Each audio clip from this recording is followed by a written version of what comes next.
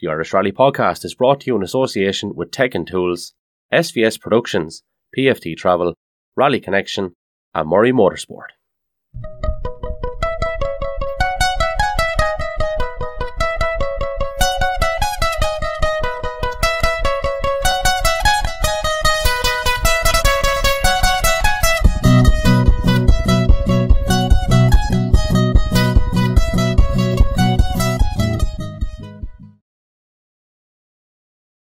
Now, we're down here in what I would call a definite rallying stronghold, certainly in the county of Carlow anyway, and it is in Ballin. And we're in the home of this man here beside me, Mr. Ken Blanche. Ken, thanks a million for inviting me down here for a little chat. How's things with yourself? Very good, Kevin. You're very welcome. Thank you very much. Honoured to be asked. I'm delighted. A little bit nervous, but delighted. Thank you very much. Yeah, well, sure, look, it won't be any more or less nerve-wracking than maybe sitting in beside some of the buckos that you sat in beside. Yeah. Down through the years, but Ken, I suppose, you know, your story is quite a remarkable one, I must say. You got a heart attack last year, sometime around September time. And in the middle of September, I had 2 heart attacks in the one day. Yeah, and now you're back competing again. Yes. Mad or just out to enjoy myself.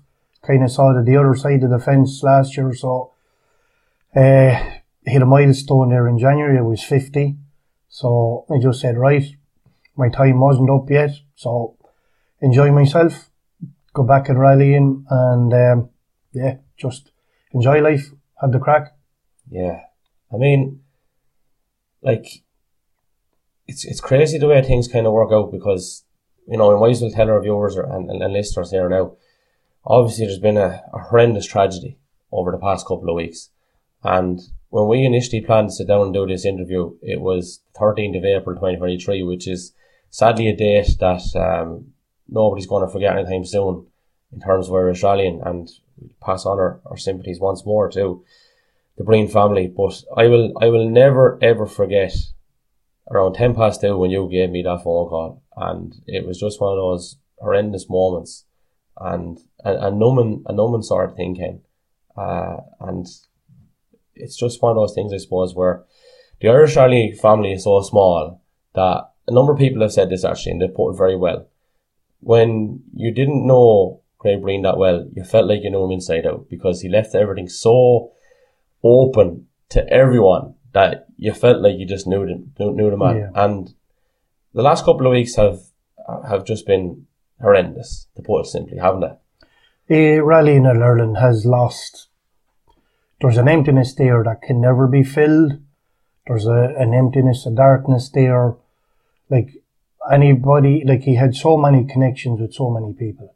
A lot of people, like I saw him around at rallies. I never actually met him myself, but he would have been at rallies that I was competing in recently. But just beyond comprehension, he's passing. And the amount of love that people had for him, respect, admiration, all the good things that you would expect or count on, and just a huge shock beyond comprehension. The shock and the loss, the grief, that everybody, you didn't have to know him to be shocked with the news. Anybody in world motorsport, Irish motorsport, his name was just synonymous. Shock, yeah, absolutely. I suppose the biggest and best ambassador the sport has ever had, and that attachment to home was something that never left him. And it's just an awful time, to be honest with you. But you know, you look at, I suppose, even the weekend just gone, and you see Eamon Kelly, and the first thing he does is dedicate the win to Breen, like. And my point is, the inspiration that he's provided already to so many, the platform, the route that he has mapped out to show that guys can get there, and he has opened the gateway for a lot of guys. Like, as far as I'm concerned, there are some serious drivers and navigators in Ireland at the minute. Like, fantastic talent, both men and women. And like any aspiring junior or even the likes of myself or whatever, anybody, like he opened the gateway for guys to get onto the international scene. And it's huge, and I hope it stays open forever. Mm-hmm. I think a lot of modern admiration as well for, I suppose, his personality in terms of he just let it all out there. He was in touch with the emotions, and it's not something that I suppose maybe rally people and men macho kind of a type of thing that maybe we don't do it enough, to be quite honest.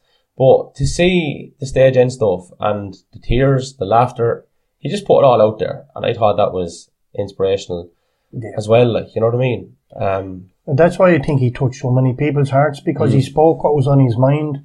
Like the one day when, I don't know what rally it was where he had won, I don't know, I think it was Finland or something, and he dedicated his win to his ex-navigator who had sadly passed away as well. And you saw his tears and his emotions that day, and that was just the first podium, true character of the man, and like that was his true colours right there. Yeah, and I suppose, you know, that day down in KCLR when we made the call or whatever, little did we expect the man was going to be on the other end of the phone. Here he was, literally just after, you know, making history, like first Irish driver to, you know, from the south to get a podium. The mad thing about that was a couple of mad things now, the way things have panned out. Paul Nagle actually won the rally that day with Chris Meek, who went on to navigate with him. Scott Martin sitting beside him won Croatia at the weekend alongside Elvin Evans. It's so intertwined, it's interconnected, it's complex, but it's brilliant at the same time. Yeah, and that's rallying though, and that's why everyone feels like they know each other kind of inside out. But I suppose the other thing is, it's mad, you know, that even things that are said and this, that and the other, it all becomes very insignificant when something like this happens, doesn't it? Yeah. You know? True, it does. Like, it grief for the loss of somebody so special is just beyond words. Like I said, I didn't know the man, but you stand back and look at the bigger picture of, I think, Gavin that I navigate with now. Gavin was telling me that the day of the funeral that there was 500,000 people logged on to watch the funeral online. Like, that's a lot of people. And whatever, like, were physically there at the church and at the wake on the day before, whatever, it was just, the numbers of it were just, you know, it just proved how much he was loved and admired, and, you know, it's, people took days off work to go and pay their respects. Yeah, you know, you mentioned Tom Gann, that's an obvious connection there. Tom and his crew, like, will just suffer a huge loss that possibly words at the minute can't even help. Like a handshake or sorry for your loss. Yeah, it's nice, but it doesn't fix anything. You have to still go through the grief, unfortunately, and there'll be an emptiness there that will never be filled. You know, there was such a connection with Tom, like, and his crew. Like, they're the absolute best of lads. They work really hard, very professional. But like one of the crew said to me the other day, Adam, and I think really highly of Adam, and he just said, unfortunately, he said, life has to go on. But life won't be the same for them without Craig being around. Absolutely, yeah. Wanting to finish on a light note, I think one of the most entertaining things I've read over the past couple of weeks, which I hadn't realised, was on a couple of occasions, the WRC car during competition went through the drive-thru McDonald's for chicken nuggets, which I thought was just absolutely brilliant. Because you imagine there, you're working the next thing, this WRC car pulls up chicken nuggets to their place. But yeah, look, again, we passed there was one, I don't know the guy, Croak, is it Paddy Croak? Yeah, whack. I don't know the guy, I never met him, but somebody had shared a Facebook post of where, I love you, I miss you, but you're just gone ahead to do another recce. And I thought those words were lovely. Poignant. Absolutely smashing. Really nice indeed. Yeah. And again, look, you know, we pass on our deepest sympathies. Absolutely. And it's mad that we're still able to have these conversations. Didn't know him particularly well. Hands up, I didn't know him particularly well, but you just, everyone felt that rawness and that numbness associated with it. Another great memory actually there you see it on YouTube is when you walked into Danny Boy. Sorry, just before I finish up, I had to say this. In the Danny Boy in Salou, I think it was 6-7 years ago, and they were chanting his name coming in. He actually ended up on Paddy's shoulders, like Paddy sitting in the wheelchair, and Craig up on top of him. So lots of people have lots of great memories. But again, we pass on our deepest sympathies. So before I come back to your own personal story and a word I suppose on Killarney this weekend, I can't believe I'm firstly standing here or sitting here beside you. You're back competing, and I suppose maybe before I go into Killarney, I should ask you, like, your outlook on life now, given the fact that it was so close from being taken from you. Mm-hmm. What actually goes through your head in the moments when all this is going on? Like, can you talk us through that process? Well, other than a lot of pain, I would have, I know I carry a bit of weight or whatever, but I would have considered myself fit. Like my last training, so I do a fair bit on my bike. My last training session before the heart attack was 60k in a couple of hours, and I thought I was going well, I was going alright, but I was sitting at home on Friday evening, didn't feel great, and then within half an hour I was on the floor in the sitting room having a heart attack. Pain in the middle of my chest, going down my left arm, and my wife was away with her mother for the weekend. My girls were next door in a friend's house, down visiting and playing around, and I just rang a neighbour and the ambulance was called or whatever. But the whole way through, all I kept saying to myself was, because I'd lost both parents to cancer. My dad is dead 26 years, and my mother lost her during COVID. But the only thing that I kept saying to myself was, fight for your girls.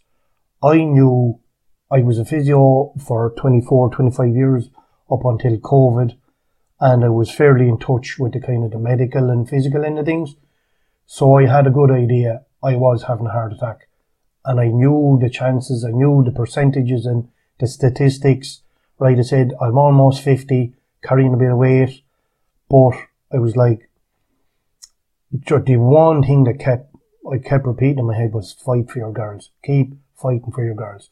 I have two girls. Sophia's 11, Isabella's 9, and I don't know, after that, like, it was a series of bad events that evening. There was ambulance called. I won't go into the nitty gritty of it, but the ambulance crew kind of said I wasn't having a heart attack. I knew I was, the level of pain or whatever. So, brought to Kilkenny, was transferred to St. James in Dublin. The crew up there were absolutely fantastic. I couldn't thank them enough to save my life. But when I was in the middle of getting a stent in, I had a second heart attack, and I was basically gone at that stage. And even still, like, I just find it hard to put words to it. It does get emotional with me now and again, because I just fight for your girls. But they couldn't use the defibrillator on me, because the wire was already in my arm. So they had to do manual CPR to bring me back. That was on the Friday night, so they kept me and stabilised me over the weekend. I had another stent fitted on the Tuesday, and then they let me home, I think, on the Thursday. So almost a week in hospital, two heart attacks, yeah. Two blocked arteries. Now the heart, the chief nurse or the head nurse up there had said to me, the fact that you were fit, she said that you were on your bike, kept you alive. She said your heart was strong as an ox, your arteries were blocked, and that's AF, they call it, arterial fibrillation. One artery was 90% blocked, and the other was 80% blocked, and that's what caused the heart attack. Well, all I can say is wow, and I suppose as a person myself would be quite deep. I would think a lot. How much do you feel like you said fight for your girls, fight for your girls? Would you have the belief and faith, I suppose, in line with having the mechanics behind you as well, knowing what's going on physically? Yes. Do you feel genuinely that gave you the strength to keep you alive? Yes, it did. Yes, it did. Absolutely. Because like I have a wonderful wife as well, Chantel. She's probably the only woman in the country who gives out to her husband for not going out drinking. She was like, she's the absolute best in the world. She was like, my God, would you ring some of the boys and go for a pint or do whatever? But I'd rather be on my bike or in a rally car or just out and about, walking the hills or out doing whatever. Have an odd little drink, but wouldn't be a great pub person or whatever, but kind of save it all and put it all in for the rallies. So in your period of recovery, how quickly does your outlook on life actually change? Like, I mean, that I suppose gratefulness or whatever way you want to put it, like to actually be here. And what was the difference in how you viewed life then after that happened? Well, after, it would have been a massive change, absolutely. Now I try to not stress over little things. Like I asked my daughter to clean her bedroom, and the usual kind of pre-teens, I'll do it. So it's like, right, whenever I don't want to get stressed. I don't, do you know what I mean? Before it would have probably ended up as a silly argument or whatever. But now is just enjoy life. Absolutely. Like my dad passed away when he was 52. I was 22 at the time, and he never had a holiday with us. He worked really hard back in the time when work was work, He was a steel erector. He got lung cancer from dealing with asbestos. So that kind of changed outlook as well, but definitely after my own episode is just enjoy life. I won't be around forever. I'm 50 years of age now. I still have a good bit of living left to do. There's plenty more miles rallying to do and cycling. Bit of travelling with the girls and just absolutely have the crack and enjoy it. And so more of a realisation of what's important. Absolutely. And what isn't important. The little things are now huge. Like the happiness of my children. Like I'm in regular employment now, like I have a wage every Friday. I've a roof over my head. I have my health. My girls are happy. My wife, happy life. So I just, the little things are now big. The bizarre thing is, Ken, that like I would say you had a fair, decent realisation of what was important even before it happened. So would it be fair to say that it maybe just enhanced what was important? It would have, It was I knew a reminder. Yeah, I knew what was important, but now because of what had happened to you when you were 22. Exactly, but I now knew how to act on it. Okay. Or, do you know what I mean? It was like, I realised it, but now it was time to. Because you simply have to. Yeah. Otherwise, your head is deteriorating again. Exactly. Kind of simple. And does what happened to you create any anxiety when you know? Like, do you have? I don't even like saying it to you because I don't want to make you stressed. But do you have any fear of something like that happening possibly again, or do you live freely now in the knowledge that it has happened? And no, I tell you, I do. At the minute, no, I don't have any fear because medically and physically, I know that since the heart attack, like I'm getting checked by the doctor very regularly. I've had stress tests, the exercise stress test. I know my heart is fine. I know the stents are working. Yes, I'm on medication for life, blood thinners, blood pressure, cholesterol, that kind of thing. I do have to mind myself, like, because I would bruise, because of blood thinners. Yeah. I bruise easily. So I would kind of, don't be coming down the hill at 100 mile an hour on your bike and fall off because you'd be black and blue for a month. But yeah, it's a realization that enjoy myself. You know, It's also kind of a bizarre one because if you look at, I suppose, the environment that maybe you grew up in, what we were involved in, like exercise is always very important around athletes. Yeah. You know, like you've been with top level cyclists, you've been with inter-county GA teams. You know, as a physio, like, and yet something like this could still happen. So there's obviously a message in that somewhere. There is, yeah. It's like I was 20 plus years looking after top, like elite athletes, guys who were riding the Tour de France, cyclists like Sam Bennett, who won the green jersey in the Tour de France, looking after him and, you know, making sure he was right. But I suppose it was probably years of looking after other guys and not looking after myself enough. Yeah. Do you know what's mad? Sorry for cutting across you, but something's just come to me. Playing a hurling match against Burn Rangers, must have been 2016 or 2017. I was playing full back and the keeper went over and done his knee and it was clearly out of place. And he asked me, it wasn't the first time it happened to him incidentally, and he asked me to go straighten it. I said I couldn't even look at it, let alone straighten it. And next thing you rock up, I think he just happened to be there. I don't know where you actually I was actually with Burn Rangers that evening. I remember that. And you popped it back in and he played on and stuff, but man, you've seen some serious stuff down through the years, be it in a rally car or be it, you know, otherwise. Like I see my wife there, she looks at my daughters, they look at these ER programs and all this, and I couldn't look at anything like that. But it's mad because I could walk onto a hurling field and a guy could be split open, or his finger broken or his knee dislocated or something, and it just, you know, just kind of came naturally to me. But no, I couldn't look at it. It's a great thing to be able to do for someone, though. Absolutely, yeah. You know, and do you miss that at all? Because now you've parted. Like you've parted for a number of different reasons. I don't know if you want to go into it or not, but you did it for nearly a quarter of a century, like. Yes, I did. I just felt that, like, when I was with the teams, like in France and Italy, like all over Europe, I was with professional teams. I worked for the guy who won the Tour de France, Bradley Wiggins. I worked for his team for a year. I was away from the family a lot and I missed them, and I missed that time, you know, when they were growing up and they wanted their dad around, and I didn't want to be an empty jersey. So I was that was one kind of reason.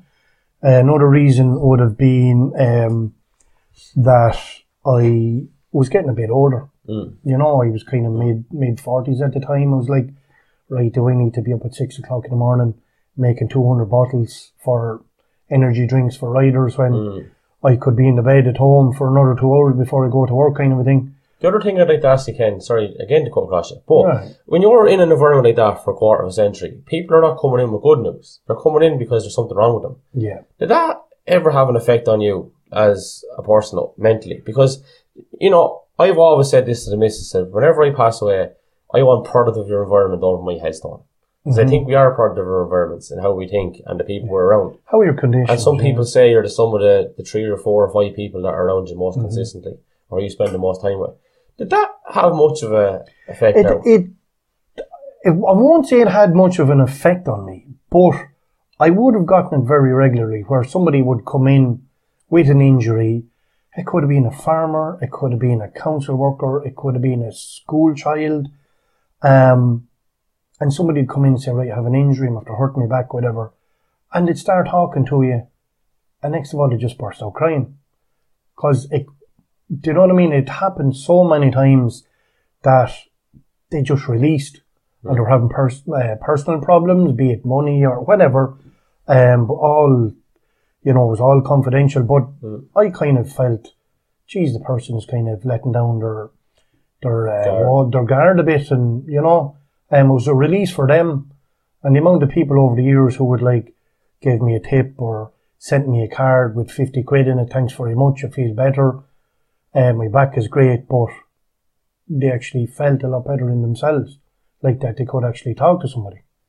You know, so it had an effect on me in a positive way, because I knew physically I was fixing an injury, but also I was helping them. Like, sometimes you'd end up giving them a little bit of guidance, or like, oh, go and talk to somebody, or you've had fallen out with a friend 2 years before, well, send them a text and say you missed them or whatever it be, you know. Yeah, I think it's great, but then there's the side where you also have to release that somewhere yourself, like, yes. you know, and obviously that's where the exercise and stuff kind of come in. I suppose we better talk about rallying a little bit. Sure, yeah. But you know, all this stuff is important. I mean, we're all human. This is exactly. We're all different. You know, we've Tony Kelly doing a program there at the minute, obviously called The Whole Person, which doesn't really, you know, the aim isn't really to talk about rallying a whole lot. Yeah. But the idea is obviously to get to know these guys behind the helmets and guys and girls behind the helmets, like, and everyone has their own story as well, and yours just happens to be a remarkable one because despite all this that we've just spoken about, we touched on it at the top of the program here. You're back competing. Yes. So, firstly, like, how much thought and consideration did you give into going back competing, and how long was it after, I suppose, the heart attack that you did go back and compete? Like, I did put a lot of thought into it, but I sat down and had a chat with my wife, and I just said, like, listen, what do you think? And she was like, well, she said, it's the only thing in life other than cycling that you actually love. Like she said, you like going fishing, you like your gardening. Like, I love spending time with the girls, bringing them off here and there, whatever, but I wouldn't be good at many things, but not to sound too much like an ass, but I've been navigating now for what, I was talking to Dermot and Mark today, and it was 1997 was my first rally. Who was that with? With Mick Reddy. Okay, yeah. It was a fairly standard Mark II escort, fantastic memories. That was my first ever event, and I've done a lot of events since that. But it's just the one thing that I love, that I want to be my best at. Now, I mightn't be up to the likes of Josh Moffat or Keith Moriarty or any of the top lads, but I'd like to be, whoever I'm sitting with, I like to give them my best. They never won the Mark II Challenge. Pardon? They never won the Mark II Challenge, I don't think. No, I don't. No. That I'm aware of, anyway. I know, but I don't. You won that in 09 and 10, back to back, with Simon Major. Correct, yeah. Special time? Absolutely. Absolutely, yeah. There would be a couple of events over the years that would stand out. Like the first one ever was 97 with Mick. It was a single stage in Oldcastle in County Meath, and it was actually Dermot. Serious rally in Stronghold, Rory Galligan territory. Yeah. Andrew Brown territory. A few more guys up there who, I won't start naming them all. But my first overall win, I won a single stage overall with Mick in Carrigan-Shore in 2003, which is 20 years this year. And I actually remember well, James Coleman, Shore Forklifts, presented it with the trophies that evening. That was fabulous, like, you know. Probably didn't sink in for a while because it was only a chap. But, say a chap, I was 30 at the time, but... in comparison to now, you're a chap. In comparison to now, I'm a middle-aged, bald, overweight man with a heart problem. But, no, back then, it was, we were working men trying to, scramble a few bob together to buy tyres and petrol and entry fees, the usual thing. But, and that hasn't changed? That hasn't changed, yeah.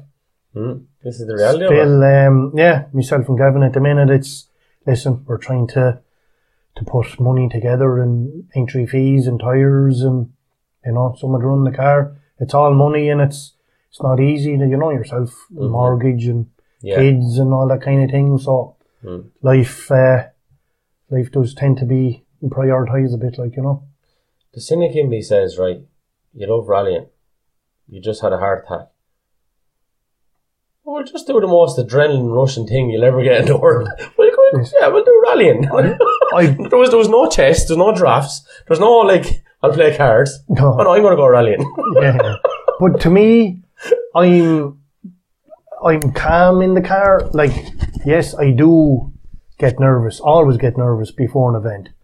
And there's some mornings that like, I can't even talk to people. It's not rudeness or anything like that. It's just, I would be nervous, and I kind of retreat into a world of my own, away from people. Is it nervous of just wanting to do a good job? Or nervous of... Yes, I would probably be putting too much pressure on myself. Yeah. Because I know that if we were trying to go out, I'm in the class or whatever, it's maximum concentration. I want to do everything. If I do something wrong, I'd be very hard on myself. Because I want to do it to the best of my ability. But yeah, I'll probably put too much pressure on myself that way. But in the car, I tend to be, or try to be, as calm as possible. So I don't get wound up and, shouting and roaring kind of a thing. But no, it's probably when I'm at my calmest is when I'm in the car. When you have the flow, yeah. I've said this to someone recently. We're never nervous about something going right. It's always about something going wrong, or wanting it to go right. Yeah. So what I mean, like, imagine if you could be in that mindset where, it's the opposite, like. And some people probably just don't do nerves. So I think they're a good thing. We've often used the analogy on the podcast. Nerves are a good thing, yeah, absolutely. Yeah, sure, they help keep you sharp, like. Yeah. Like, I'd never go into an event feeling cocky, like, never. Even still, because, like, I remember I hadn't navigated in a while, and in Galway 2019, was it, or 2020? Just before the lockdown, it was the last rally before the lockdown. 20. I sat with Eugene Donnelly in an R5 in Galway, and I hadn't sat in anything that quick. Now I was nervous, alright, yeah, because it was like, right, this is who it is. He demands perfection, and the speed, and it was like, right, I've never caught notes this quick before, or whatever. So, yeah, I got through it. We didn't finish the rally through mechanical issues, but I knew then that, like, from making notes to calling back the notes and whatever, that, yeah, I did all right. Yeah. I did all right. And I was happy. I went home happy with my performance, knowing that I was confident that if I ever did, and I would love to this year at some stage, do an event with somebody in an R5, just simply because, number one, I'm alive, and number two, just to celebrate my 50th. Just somebody that was stuck, absolutely, I would love to jump in. There you go now, lads. You're in the right place, you have the right platform, Ken, so get this man a spin in an R5. How did the spin with Eugene come out? There was a guy in Carlow, Darren Hayes, had opened up a garage, and he had just put out a few local feelers who was navigating in around the area, and he rang me and asked me would I can just... Sure, Darren Hayes, yeah. Because Darren, I think Eugene go back, don't they? As far as I know, yeah, himself and Eugene. And pretty cool though. I mean, whenever something like that comes about, you're talking about a five-time tournament champion, like, you know, bringing you, and I mean, that's obviously going to be nerve-wracking, but also very, I suppose, I'm not going to say reassuring, but definitely something that boosts your confidence that someone of that caliber thought you were good enough. Yes, absolutely. No, I really did. I took a lot from that now. I was under pressure, and I kind of, I stood up to the challenge, and I think I got through it fairly okay. Not like without trying to sound too much like... Nice thing to be able to say though as well, that actually happened. Absolutely, yeah. And like, I mean, it's not the only, let's say, one of a better phrase, putting it, not the only heavy hitter that we've sat with down through the years. There's been a few, in fairness. I don't mean heavy hitter now in terms of hitting the bail or hitting the wall or anything like that, but you were lucky enough to sit with Enda Nolan, the late great Enda Nolan. I was, blessed to sit with him. I remember, I was only thinking the other night, I think it was 1991, and I was actually working in England at the time, and I came home, because my dad died in 96, and it was 1991, and I came home from England for the weekend. Carlow had a forestry back on then, and they called it the Monte Carlo Forestry. And myself and my dad and Enda knew each other very, very well for a long time. And I went along for the spin. We were just basically going around the stages the day before, cleaning off trees and pulling rocks out of the way, things like that. And Enda says to me, oh, sure, I'll give you a few bob for that, or come on, or I'll buy you a bag of chips, whatever it was. And I said, no, all I want is a spin in your rally car. And he said, it mightn't be today or tomorrow, but he said, I'll give you a spin at some stage. And then it was 2006. He rang me, because where I had my clinic in Carlow was right beside his constituency office with MJ, his brother. And he called in one day and he says, listen, I want to do Wexford was the first one, Wexford 06. He said, I want to do Wexford. Will you jump in with me? He says, I never forgot what you said to me years ago. So I was absolutely delighted. So he remembered that? He remembered that, yeah. 15 years later? Yeah. Wow. And it's rallying, which I love. Like, one of the reasons I love it is so interconnected and so complex. My uncle Liam Clark was Enda's, as far as I know, was Enda's first navigator ever. I think he's on record as that as well, yeah. And my uncle Liam, which would be on my mother's side, their first rally car was an Avenger. Mm-hmm. And that Avenger was my father's old family car. Right. And Liam was Enda's first navigator, and unfortunately, I was Enda's last navigator. So we kind of kept it within the family. Mm. Plus... Yeah, there's more to this. There is more to this. Yeah. Do you know where I'm going? I do. Gavin, a good friend that I sit with now. Gavin Shield, yeah. Gavin Shield is Enda's nephew. Yeah. And there wouldn't be too many people now would know that. Mm.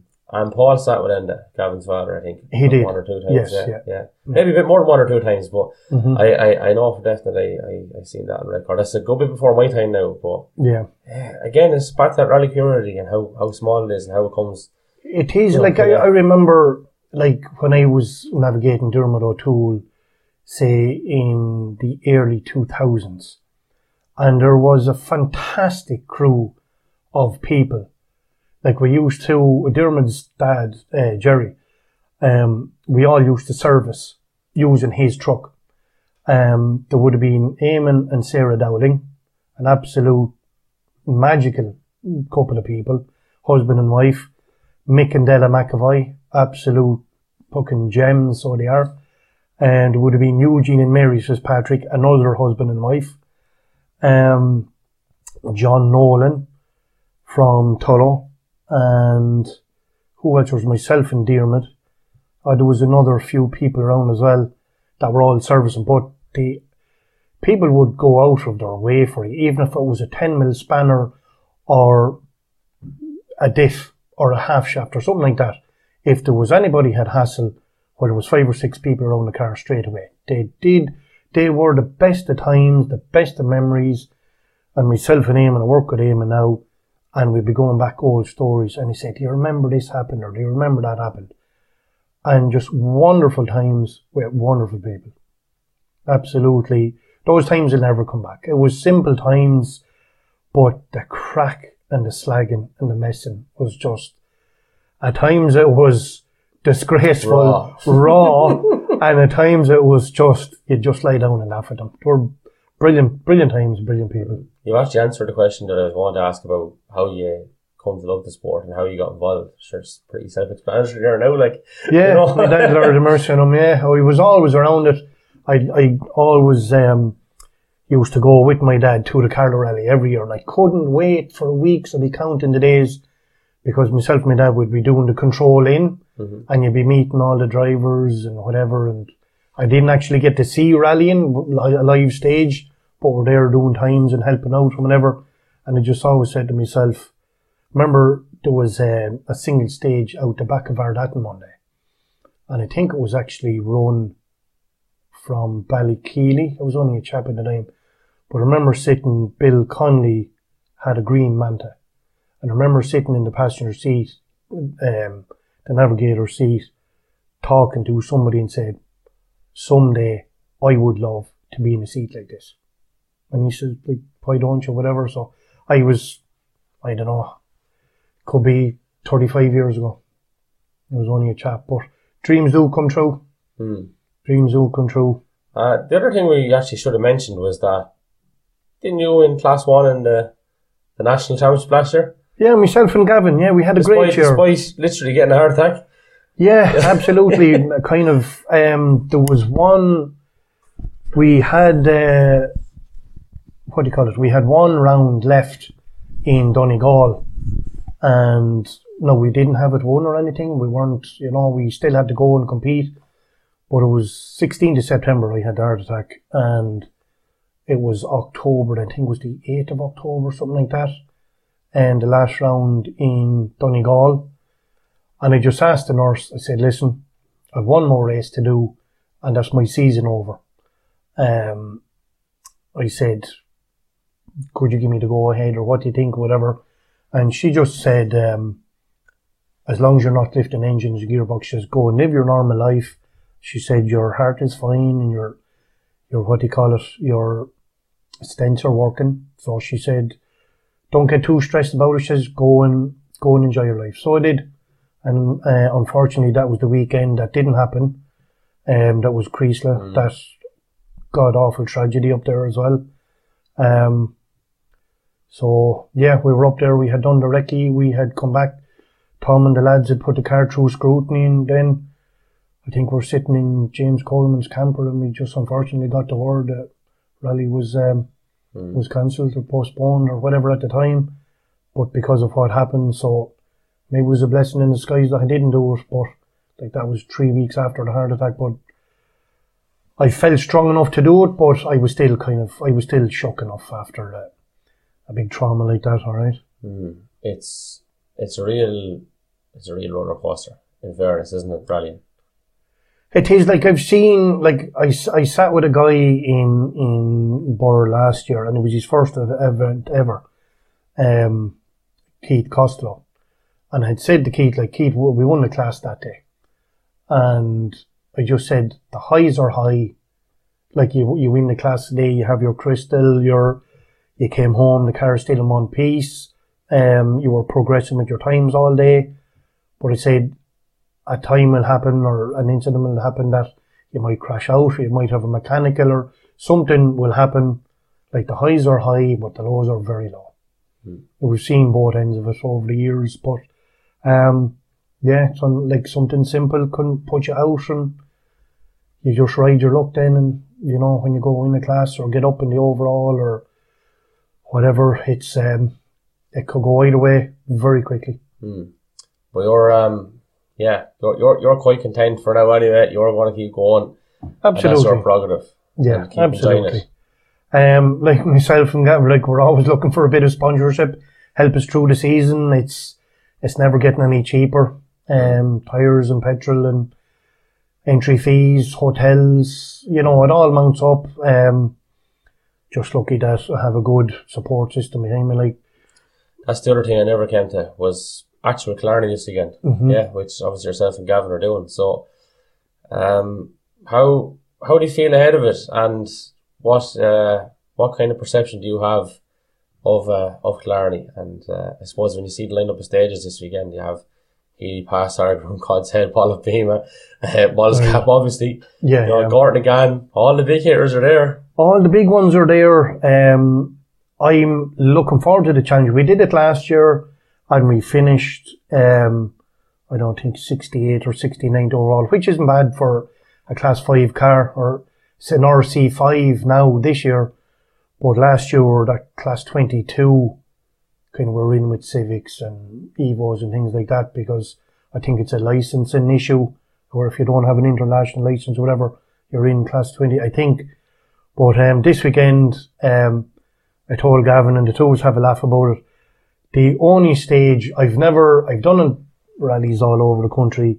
I've never done Donegal, but my one big one would be the Killarney Historics. I have to do that. Have to do that with somebody. But this weekend, all the big ones, like you're saying, the Mulls Gaps and all, I think Mulls Gap is the first stage on Saturday morning. And twice then Sunday. And twice on Sunday. But the only stage that I've ever done that I absolutely cringe is Ballochbema. Really? I fucking hate it so much. Why is that now? I don't know. I don't know, just when you're actually going up the hill out through the gap, up at the top. I think there was a couple of young lads went off there last year in a Civic. Unfortunately, out through there. That could have been a lot worse too. They were lucky there, weren't Absolutely, they? absolutely. But that's then down to like good scrutiny here and strong cars and well-built cars and that. But that's another issue, like that safety and things.